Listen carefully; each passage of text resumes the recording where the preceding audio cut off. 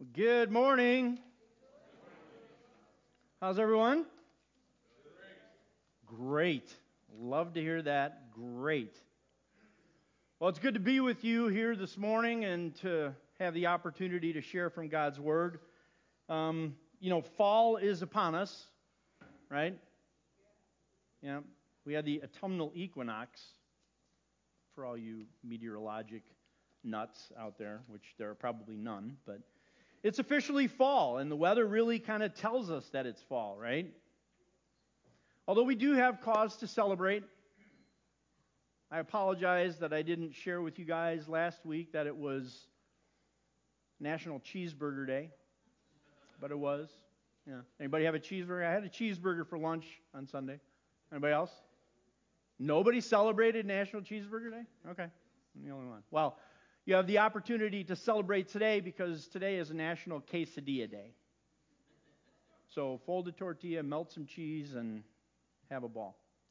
You ever notice that all of my national days seem to revolve around food? I wonder why that is. And now I have a friend here, a fly. Anyway, so I'm going to ask you a question. I want to know how many of you here today are familiar with a phoropter. A phoropter.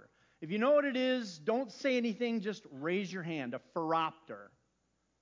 Not a single hand. I guess, well, but do you really know what it is? Do you? Okay. So we have one person, two people, three people that know what it is. But here's the truth. Many, if not all of you, have actually looked through one at one time or another. Anybody ever had an eye exam? Still very few people. Seriously? Never had an eye exam? Can you see me? Well, this, if you would put that image up, is a phoropter.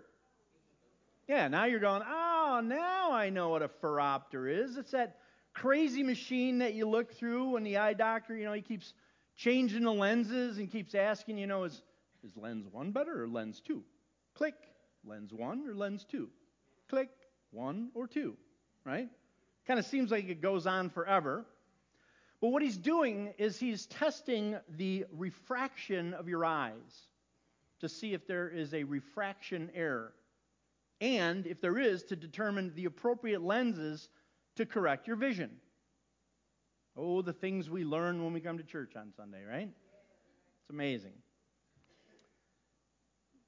Have you ever felt that you were looking through your life through the wrong lens? Could it be that you're looking at your story and your circumstances through the wrong lens? And if you just would flip down another one, click, things would look different, better, clearer. Now, I'm not talking about glasses. I'm not talking about physical lenses. What I'm talking about is a spiritual lens. See, friends, we all view ourselves and the world through some type of spiritual lens. In order to see clearly, to see correctly, we must look through the proper spiritual lens. And friends, that lens is the gospel of Jesus Christ. The lens of Scripture. As we journey through this life, our goal as Christians is to develop a biblical world view. We've talked about this before, and that is what we're trying to do here, is develop a biblical world view. We need to view the circumstances of the world and ourselves through the lens of Scripture, through the lens of the gospel of Jesus Christ. Well, today, as we continue in our study of the book of Philippians, we're going to see that using the lens of the gospel will change how we view the world and what is happening to us in it. The Apostle Paul, who wrote this letter to the church at Philippi, he's going to show us how the gospel can change our perspective and help us to live a joy-filled life. By the way, you may know this, you may not know this. It's pretty well accepted that Paul had some kind of a vision problem. He did. It was maybe coming on later in life, which vision problems often do. Might have been cataracts. We know this because when Paul is writing to the Galatians in chapter 4 and remembering their love for him, Paul writes this: if you could have done so, you would have torn out your eyes and given them to me. Leads us to believe that Paul could have benefited from better vision. We also know that Paul dictated the vast majority of his letters. He had a scribe, and he would dictate to the scribe. Sometimes he would pick up the pen and write with his own hands. And when he did, he wrote in very large letters. Later in Galatians chapter 6, at the closing verses of that letter, Paul writes this. He says, "See what large letters I use as I write to you with my own hand." So Paul, more than likely, had some sort of a vision issue. And some commentators believe that that may have been the physical malady, that thorn in the flesh that Paul refers to in 2 Corinthians chapter 12. Now, Paul may have had difficulties with his physical sight, but what we're going to learn today is that Paul viewed his circumstances through the spiritual lens of the gospel. And through that lens, Paul saw joy in living for Christ. Joy in living for Christ. That's the title of our sermon today. And our scripture is found in Philippians chapter 1. We're going to begin at verse 12. We're going to work our way through to the end of the chapter, verse 30. And as we did last week, we're going to look at some background information in Acts, because Acts not only tells us a lot about what happened to Paul while he was in Philippi, but it tells us a lot about his journey back to Jerusalem and what happened to him in Jerusalem. And that gives us a lot of context for what it is we read here in this letter. Now, as we said last week, at the writing of this letter, it's been 10 years since Paul established that church at Philippi. And as we work through these verses, we're going to see four things that looking through the lens of the gospel does for us. The first is this: it changes our perspective. The gospel lens changes our perspective. Listen to what Paul says in verse 12. He says, "Now I want you to know, brothers and sisters, that what has happened to me has actually served to advance the gospel." So to really understand what Paul's talking about here, we have to understand what it is that happened to him since he last left the Philippians some 10 years earlier. Well, that story begins in Acts chapter 21. And in Acts chapter 21, Paul is traveling back to Jerusalem after completing his third missionary journey. We know that he established the church in Philippi on his second missionary journey. Paul is now returning to Jerusalem following his third missionary journey. And he's coming back with an offering.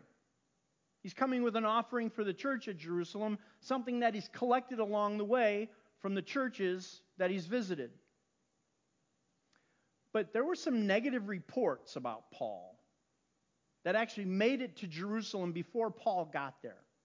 Some negative reports about him teaching things that were contrary to the Mosaic law, things like the circumcision of children.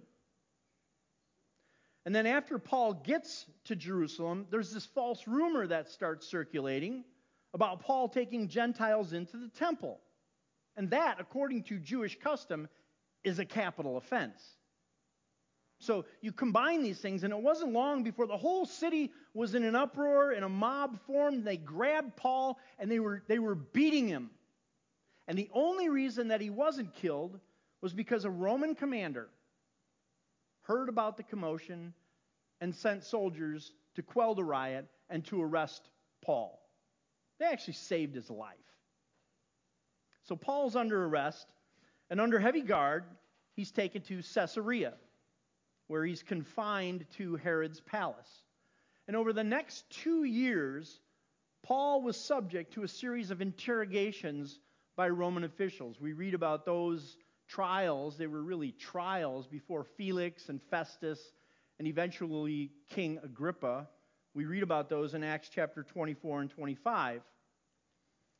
Finally, in Acts chapter 26, convinced that he would never get a fair trial, Paul exercises his right as a Roman citizen and appeals his case to Caesar.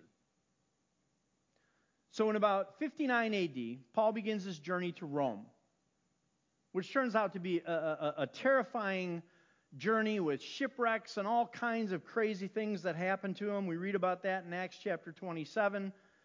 And finally, a year later, Paul arrives in Rome.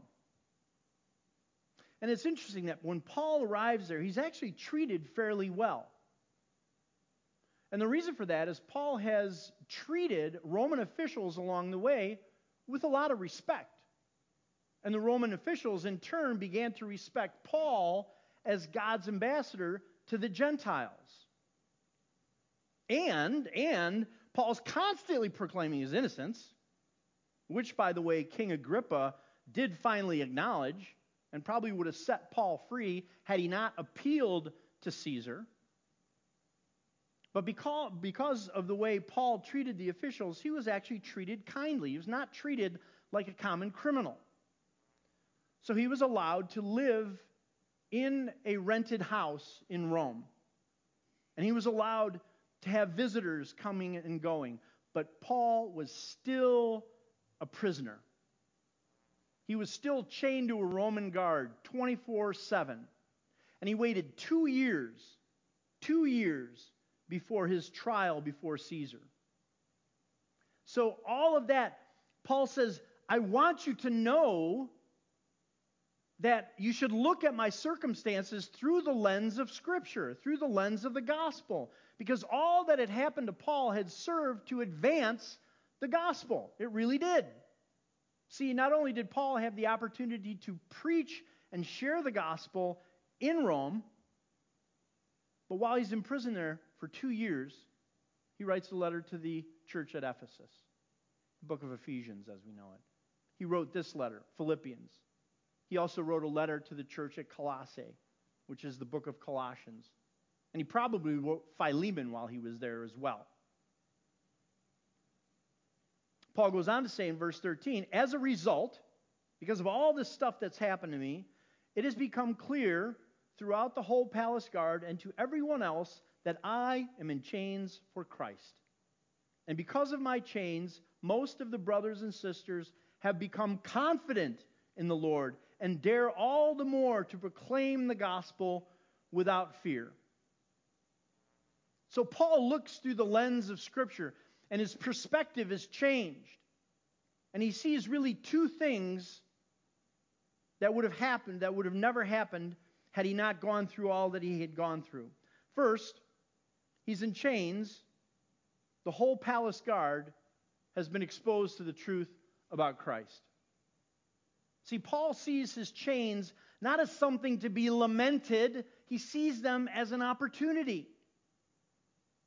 See, Paul is a prisoner of Caesar, which means he is being guarded by the Praetorian. The Praetorian is the elite guard within the Roman army. And he's chained by a 4-foot chain 24 hours a day. And the guard is changed every 4 hours. Which means that Paul has 6 different guards every single day that he can share the gospel with. See, Paul doesn't see himself as a captive. He sees the soldiers as his captive audience. And these members of the elite military, they're being exposed to the gospel. They're being converted to being followers of Christ. And then they're going back to their barracks. And they're going out into the city of Rome. And they're telling others about the great gospel of Jesus Christ. Would have never happened if Paul wasn't in chains. Second thing he sees is that when the Christians in Rome, when they see Paul's boldness, even as he faced danger, right? He faced the potential for execution. They were inspired by his example, and they became courageous in their testimony. They became confident in the Lord, as he says, and dared all the more to proclaim Christ. Friends, neither of those things would have happened unless Paul had gone through all he had gone through and was in chains. See, Paul had great joy because the gospel changed his perspective. He looked at things differently. So here's my question. What are you chained to?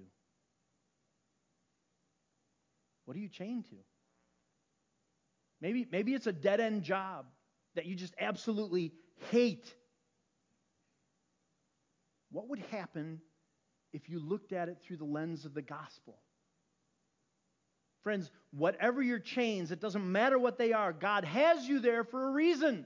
The same way that Paul was in prison. We need to change that lens and look at it through the lens of the gospel and see it from God's perspective. We need to see it as an opportunity to share the gospel and to do it with boldness. Is that going to be easy? No. But maybe this would be a good time to remember Nehemiah 8:10. Anybody? The joy of the Lord is my strength. The joy of the Lord is my strength.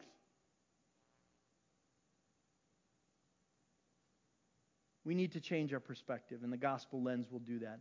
Second thing we see it in verses 15 and following. The gospel lens changes our priorities. Paul writes, "It is true that some preach Christ out of envy and rivalry, but others out of goodwill. The latter do so out of love, knowing that I am put here for the defense of the gospel. The former preach Christ out of selfish ambition, not sincerely, supposing that they can stir up trouble for me while I am in chains. But what does it matter? The important thing is that in every way, whether from false motives or true, Christ is preached. And because of this, I rejoice." See, back in Paul's day, there were others that were preaching the gospel, and they saw this as a contest. They were in competition with Paul. They were motivated by a competitive spirit. They had great ambition. Now, ambition isn't necessarily a bad thing, right? Ambition for God. But when it becomes selfish ambition, that's a problem. Being more concerned about gaining followers and being more concerned about image than true success before God. Now, Paul knew that not all those preaching the gospel had bad motives. Some preached out of love, as he says. Some preached out of goodwill. Not everyone was trying to stir up trouble for Paul while he was in prison. But here's the thing that we want to notice. Paul doesn't have a problem with the content of the gospel that's being preached. He doesn't have a problem with the gospel that's being preached. His issue is with the motivation. Look, if Paul honestly thought that they were preaching a false gospel, he'd call them out on it, regardless of motives. We see this in Paul's warning to the Galatians. In chapter 1 of that letter, in verse 9, he says, "If anybody is preaching to you a gospel other than what you accepted, let them be under God's curse." So here, it's clear that it was the true gospel that was being preached. So Paul says, what does it matter? Motivation is an issue that God will deal with. At least the gospel is being preached. Chains could not hinder the gospel. Bad motives could not hinder the gospel. Paul looked at the situation through the lens of the gospel, and his priority changed. His priority became God's work. God's work. And God's work was still being done. And for that, Paul rejoiced. It brought him great joy.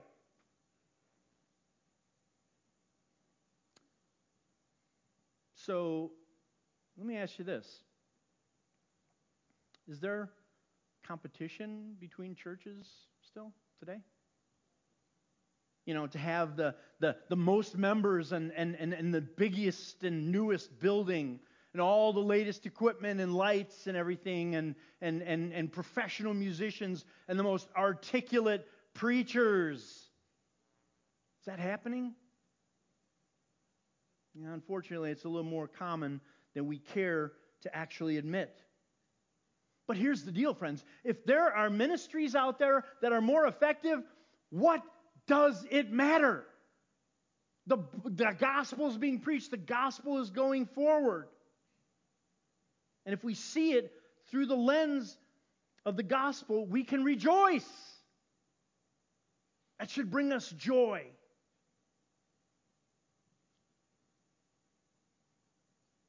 So it's going to change our perspective. It's going to change our priorities. The third thing is what we see is the gospel lens gives us strength. It gives us strength. Paul goes on to say, the end of verse 18 and following, "Yes, and I will continue to rejoice, for I know that through your prayers and God's provision of the Spirit of Jesus Christ, what has happened to me will turn out for my deliverance. I eagerly expect and hope that I will in no way be ashamed, but will have sufficient courage, so that now, as always, Christ will be exalted in my body, whether by life or by death." So Paul's rejoicing in the advancement of the gospel, and he continues to rejoice because he knows that God is in control of the situation. Even though it looks pretty bleak right now, right? He's in prison. He's facing the potential for execution. He looks through the lens of the gospel and he sees God's deliverance. His deliverance. And that gives him strength. See, Paul knows that God is in control of the situation. Elsewhere in Romans chapter 8, he says this. He says, he knows that in all things God works for the good of those who love Him, who have been called according to His purpose. Great time to sprinkle in Nehemiah 8:10 again, right? No slide. We don't need a slide because that says what? The joy of the Lord is my strength. Regardless of all that's happened to Paul to this point and all that is happening to him at that particular time, he trusts God for deliverance.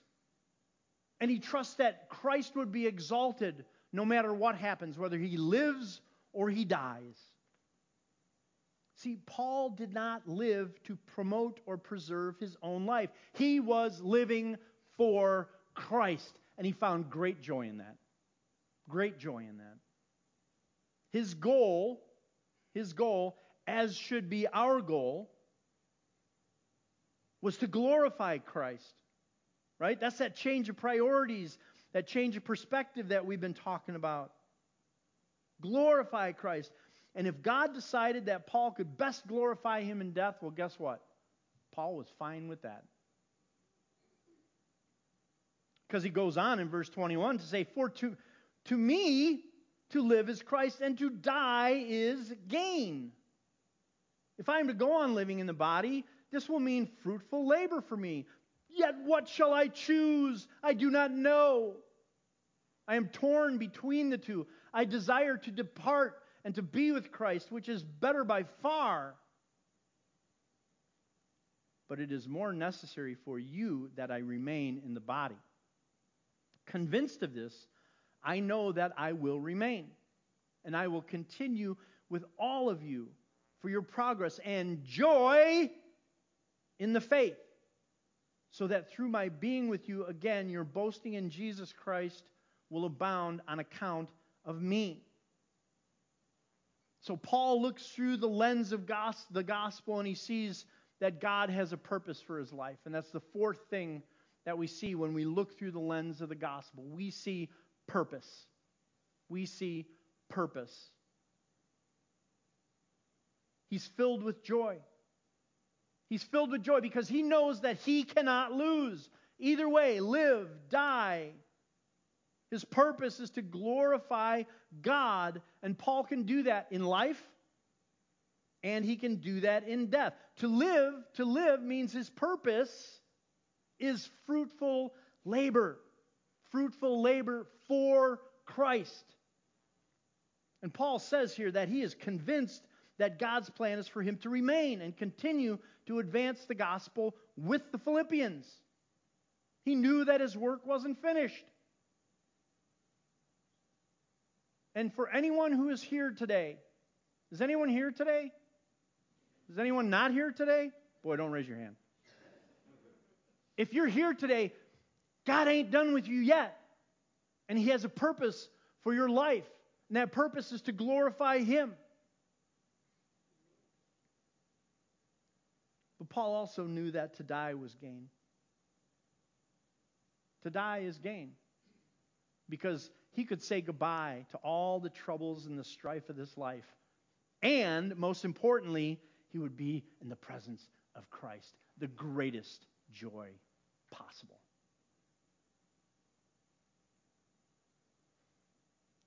And then starting at verse 27, we see a little bit of a shift. We see a shift because Paul begins verse 27 in the NIV with, whatever happens. Other translations use the word only. But it's the same as when we see therefore. Therefore, in other words, because you are looking through the lens of the gospel, and because your perspective and your priorities have changed, because you have the strength of God and you have purpose, here's how you should live.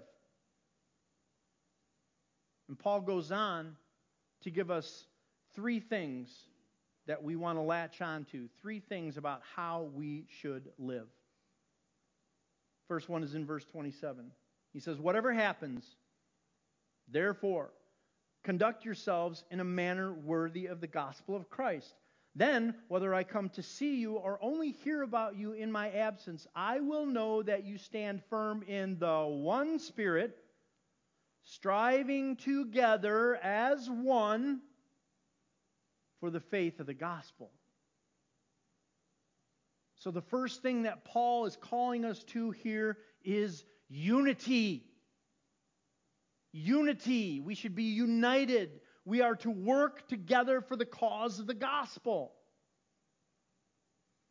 And this Greek word that's translated conduct yourselves, it means literally to live as a citizen of. So really what Paul is saying is, therefore, be good citizens of the kingdom of God. Be united in the Spirit. Be united in Christ.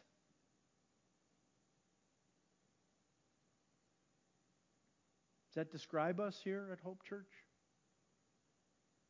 Are we striving together as one for the faith of the gospel, friends? I pray that it does.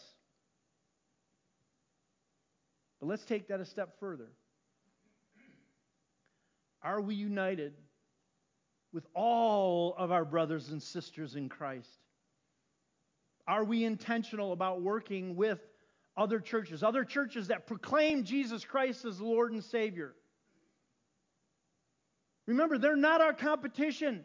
We are not theirs. We're all on the same team, and we should all be unified in seeing the gospel advance, right? No matter. As long as the gospel goes forward. Be united. Verse 28, he says, without being frightened in any way by those who oppose you. This is a sign to them that they will be destroyed, but that you will be saved, and that by God. And really what Paul wants us to know here is that trouble is coming. Trouble is coming. And he wants us to have the same kind of boldness that he had. Boldness in the face of opposition. Remember, friends, we have nothing to be afraid of when Jesus is on our side. What can man do to me? Kill me? To die is gain.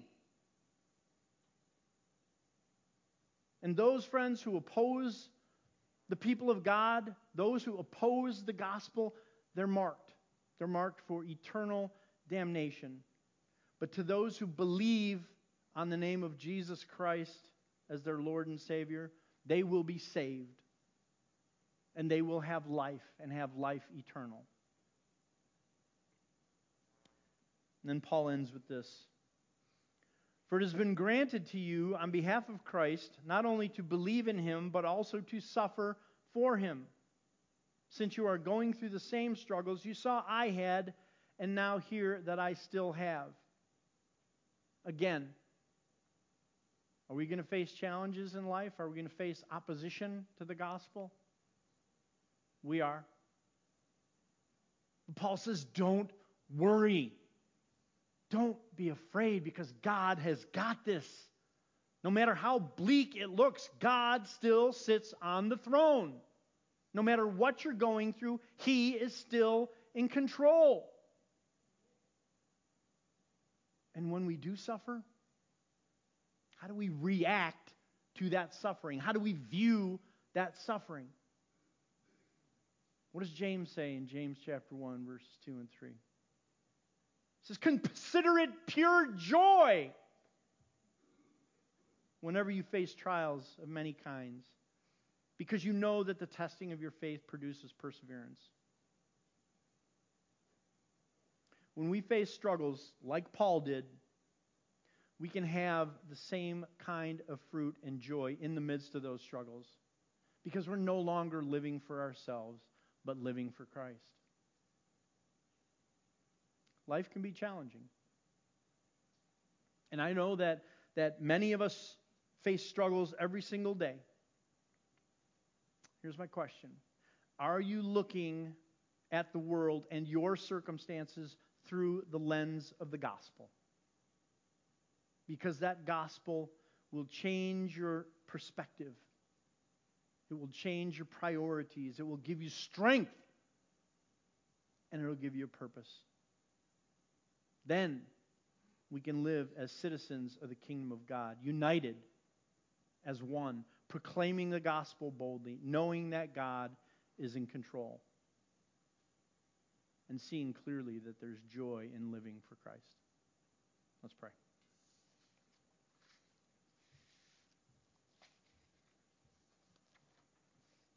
Father, we come to you and praise you. You are an amazing God. And Lord, we thank you for Christ. And we thank you, Lord, that when we look through the lens of the gospel of your Son, that it will change our perspective. That things will look differently. We'll have different priorities. It will change us. It has to. And Father, we just pray that you would pour out your Spirit. Pour out your Spirit on each and every one of us. And help us, Lord. Help us to see our circumstances and see the world through the lens of the gospel. We can only do that by the power of the Holy Spirit. And we pray, Lord, that you would pour your Spirit out and bless us, guide us, lead us. And we ask this in Jesus' name. Amen.